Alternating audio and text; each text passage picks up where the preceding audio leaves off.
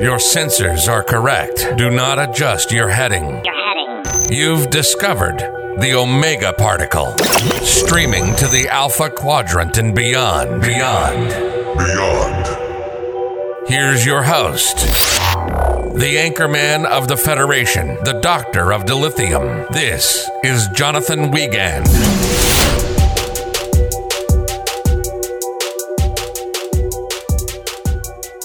Yes. Welcome to the Omega Particle Podcast. I am your gracious and humble host, Jonathan Wiegand, back behind the golden OPP microphone. The Doctor of Dilithium is in, dreaming across the fruited plains known as the Alpha Quadrant, with half my brain tied behind my back, just to make it fair. Welcome to the podcast today, everybody. And yes, we're going to keep this Enterprise train rolling, because we've got faith of the heart, and I know I'm going where my heart will take me. Can we be honest? That is probably like one of the cheesiest, terribly written opening songs, opening lines in all of sci-fi. I'll just put that out there. But anyway, yeah, today, like I mentioned, we're going to be going more like behind the scenes drama. A couple episodes ago, we talked about the issues and the drama dealing with corporate meddling and why Enterprise really never had the chance to be successful, and what the fourth season would have looked like and all that. So if you haven't listened to that, go listen to that. It's a great episode too if you're a big fan of Enterprise. And I mean, from what I've talked about to a couple of fans, like, I get tattooed. I have several tattoos, and I'm working on a sleeve right now. And that my tattoo artist is a big sci-fi Trekkie kind of guy, and he was like, "Yeah, man, like, I'm just never even really watched Enterprise. Only thing I've heard about it is that it's kind of terrible." I'm like, "You are correct." Just kidding. It kind of has a cult following to it. Like, if you love it, you really love it. And if you hate it, you kind of don't like it. So, but that's okay. There are some interesting threads about this show that it was like, okay, this is definitely podcast episode worthy. Especially like how the Vulcans were handled, how T'Pol was handled. Plus, there's this 9/11 issue that they had to deal with because, or I shouldn't say issue, fix that in post, 9/11 tragedy that the show had to work around, and we'll cover that in this episode. So definitely interesting stuff. Even if you're not a giant fan of the series, you can definitely be like, okay, that's a good little fun tidbit to know about Star Trek that the average bear might not know. And who knows, you may win a trivia contest off of some of these fun facts. So anyway, all right, Luna, let's light this candle.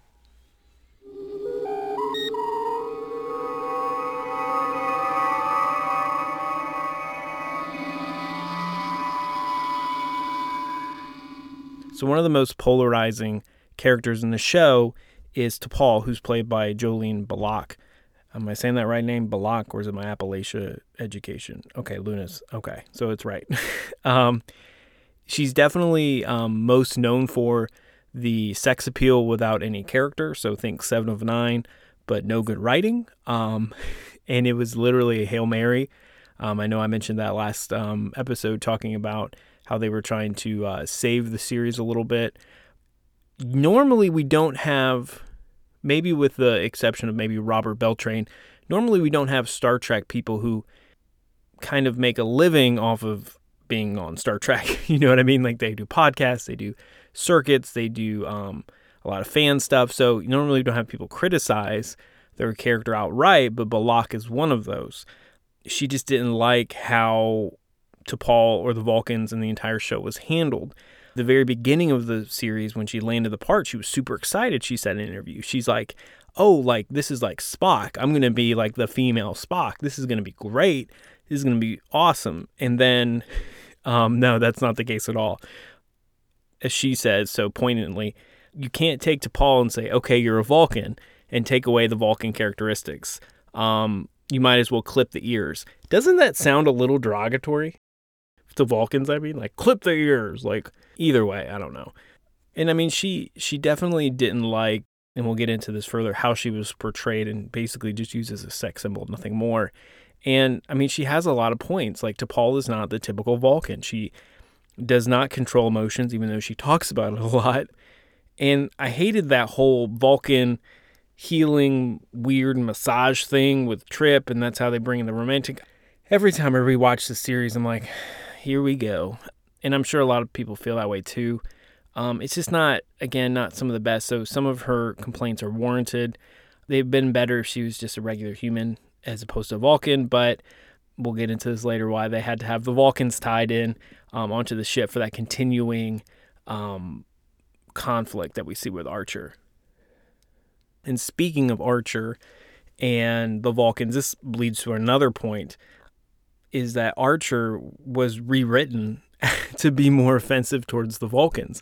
So in the early stages of the series, Archer and many other crew members had some fairly, pretty racist views about the Vulcans, and they're pretty, unabashedly, just speak it. The unfamiliarity with the Vulcans and the tension between the humans and the Vulcans, that was a major undertone of the first, couple seasons, but it didn't have to be that way.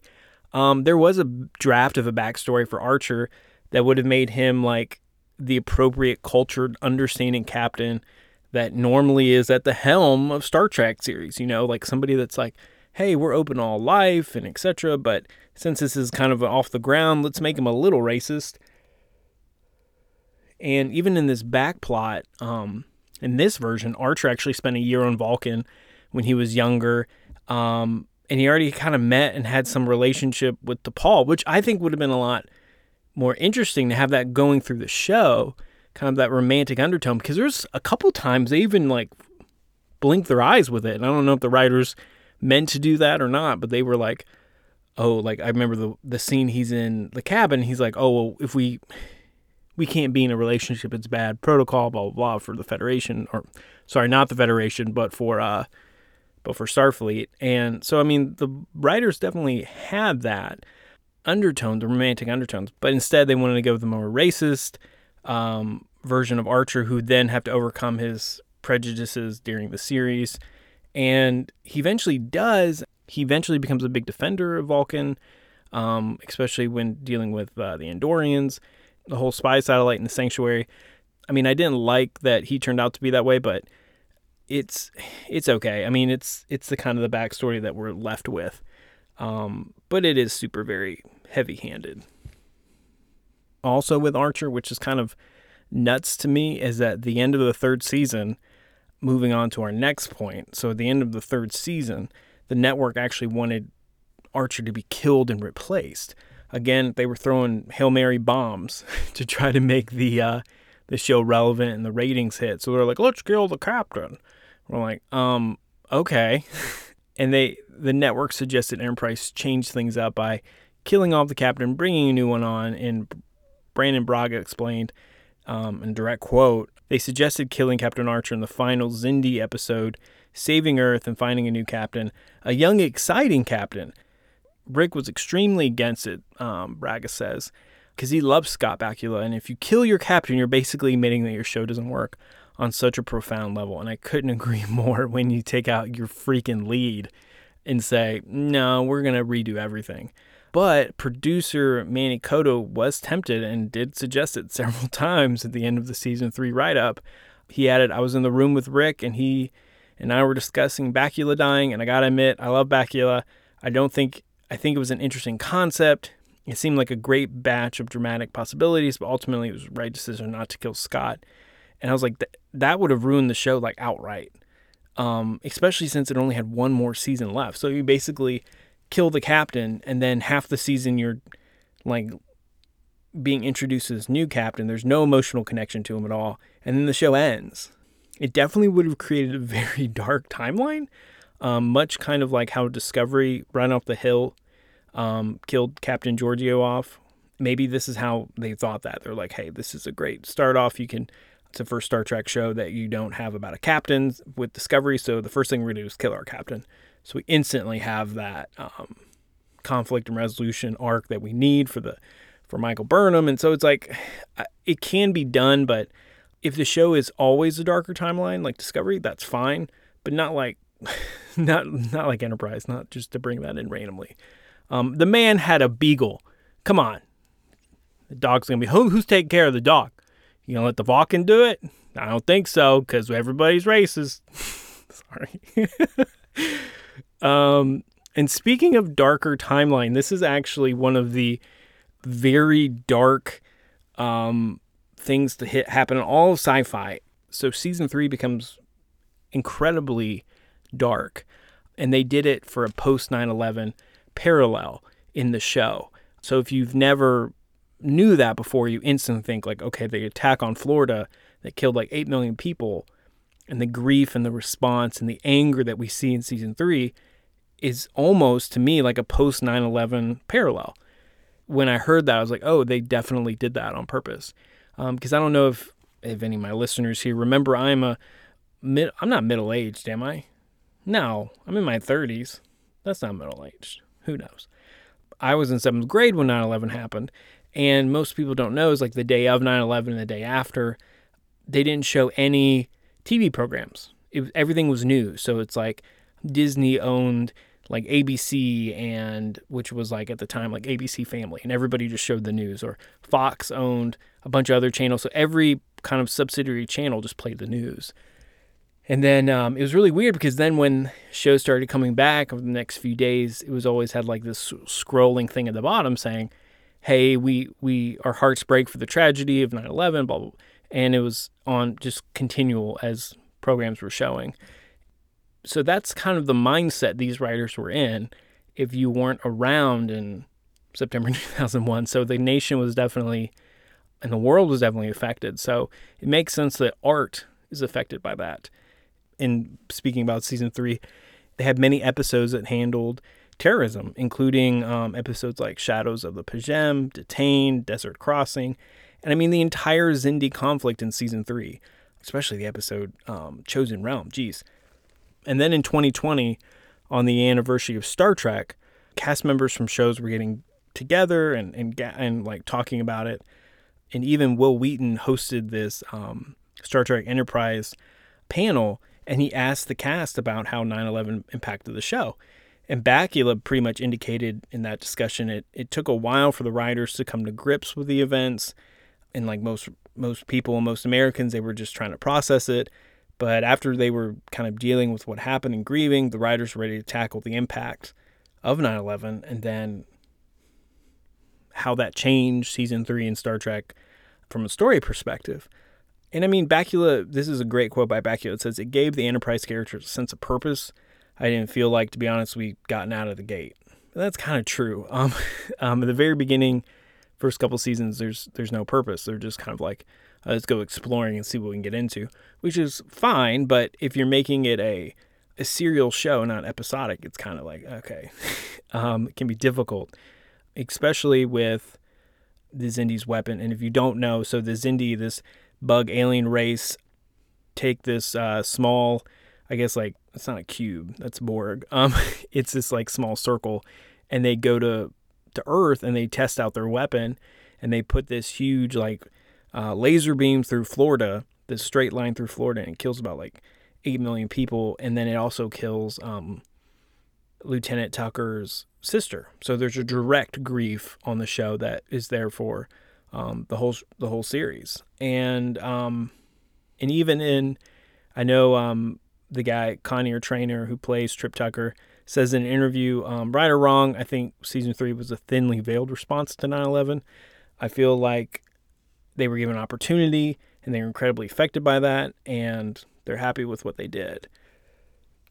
So yeah, it definitely makes sense. A lot of them lived in New York City or were from Pennsylvania on the show and the crew. So it people will say, well, that's kind of heavy-handed. And it's like, well, Trek has always done that. Like, look at the original series, how they handled Vietnam, race relations. There's always been a commentary on the real world. And so for art, or for Star Trek in this case, to kind of show that in a very poignant way where you can see characters going through grief, going through loss, I think it's, as the nation was, I think that's totally reasonable. And it's probably, honestly, some of the best writing of the show in season 3. But that's just the way it is, my friends, sadly. So going to a completely different topic, I can't believe, like, when I'm going through like my show notes, I was like, why did I put this right after the 9/11 topic? But so one of the major things I mentioned with Jolene Balak and T'Pol is that they Hail Married and try to get this sexy character out with no writing at all whatsoever. In season 3, when the ratings were dropping, so in the midst of like this serious dark undertone, they're like, the producers and the costume designers were like, we need T'Pol to have a lot more cleavage. Yeah. Because we're like, oh, why? It's like, oh, is it like because she's going on different adventures, or is it like there's a reason behind it? It's like, no, she's no longer part of the Vulcan high command, so we're just going to change her uniform. Oh, does she get a uniform like everybody else? No. Why? No reason given. I mean, even Braga claimed the new costume was about T'Pol needing a change, and it was like, okay, well, we wanted to change, but we didn't want her to wear the same uniform, and it's like, but I love the costume designer, Robert Blackman. He, in an interview with Trek News, just blatantly said, the ratings dropped, that's the frank real answer. So, and even Balak even criticized it even more, stating, again, she's hot mic, hot takes. She's like, you can't substitute, and this is a family program, TNA for good storytelling. You can have both, absolutely, but you can't substitute one for the other because the audience is not stupid. You can't just throw in frivolous, uncharacteristic, bullcrap and think it's going to help the ratings. And I was like, yeah, 100%. And that's the exact kind of the duality between Voyager and Enterprise. A lot of people talk about this, like how T'Pol and 7 and 9 are treated, and it's like, I understand why they did that with 7 and 9, but I've talked ad nauseum. It's like, yeah, but the writing was so deep and superb and like well thought out and given great arcs, and it just wasn't there just to be there. There was some meaning behind it, and that's kind of a shame for Balak because like she should have had that. Honestly, she deserved better from the writers, but when you're on UPN, man, you just got to do what you got to do to get ratings and fight for those time slots. And I mean, even there's been rumors that maybe they'll bring T'Pol back on Lower Decks or Strange New World, something like that, to kind of give her like a little bit of redemption, to be like, no, this is a good character. It was just poorly handled by these writers. So maybe Lower Decks maybe a little bit better, because then you kind of poke jabs at it or something. But I think that would be for the best. As we're wrapping up here, one of the last points I have is that if you pay attention, all my smart, brilliant listeners, because that's what you are, if you pay attention to the Star Trek timeline, Enterprise just completely throws it out the window. So usually when you write a prequel, people are constrained by the events that fans know happen.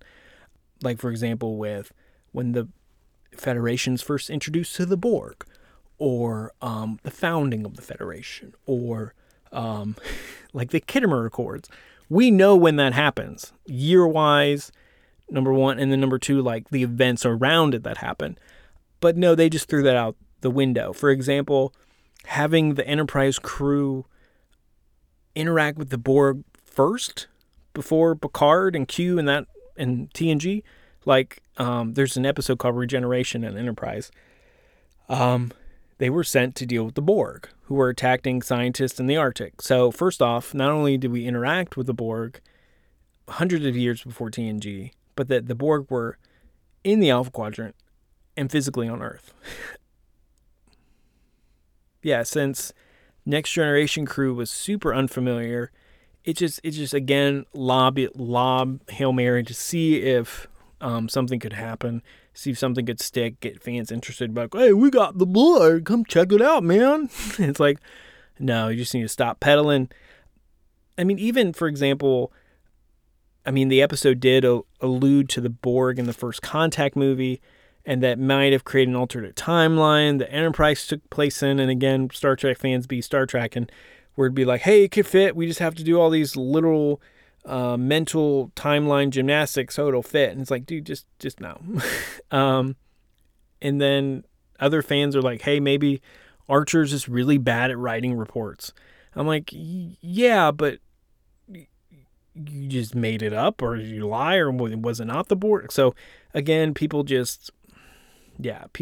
Trek fans going to Star Trek and try to make it work, and it doesn't. That's just poor writing. And speaking of poor writing, as we wrap up today, Brian Braga says he regrets the series finale. So there's some validity to our feelings, all the Star Trek fans out there. Hey, yeah, you can regret this. And so many people are angered by it because if you didn't watch it, and just a recap, they basically said, okay, we're not going to do anything. We're not going to wrap up the series emotionally. We're just going to make the timeline fit the founding of the Federation. Again, there are things that you can't mess up. And they're like, okay, well, it's not going to fit because we thought the series would only go 6 or 7 years. It's only going 3. So we're just going to time jump 3 years. Yeah. So if you're watching, I think it's the 20th episode, you watch the 21st episode, it time jumps 3 years. Yep. And there's no, it's just like 3 years later kind of thing. I mean, I think it's one thing if they were going to eventually have that, like if it went 5 or 6 seasons, you could like plan it pretty dang well. And the writing would have been really cool to see, like the founding of the Federation from the very beginning. Like those first members, how they got involved with Archer. And I mean, you kind of have that with Andoria and Vulcan. I think it would have been really cool to see the rest. Maybe that's what the show should have been about in the first place. Yeah, so they time jumped, and then making it like a lost episode of The Next Generation just felt really cold. So be prepared if you go through an Enterprise rewatch. It is not pleasant. Well, thank you so much for listening, Luna. Let's wrap it up.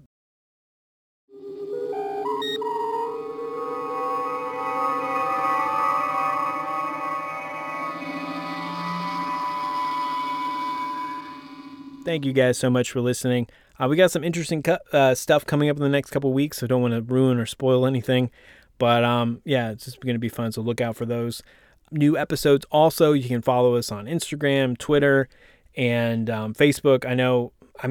I think I probably lost 300 followers on Twitter since Elon Musk took over. So we're still there, still posting great, funny content. But yeah, you do you, man. Like if you don't want to be on Twitter, don't be on Twitter. I don't care. Feel free to reach out. Love hearing from you guys, whether it be about episode ideas or guests. Yeah, I mean, we've been approached a few times to have guests on the show or to be guests on other podcasts. I was like, no, I don't want to have that vibe. So not really into that. But as always, do not let your heart be troubled, and second star to the right, straight on till morning.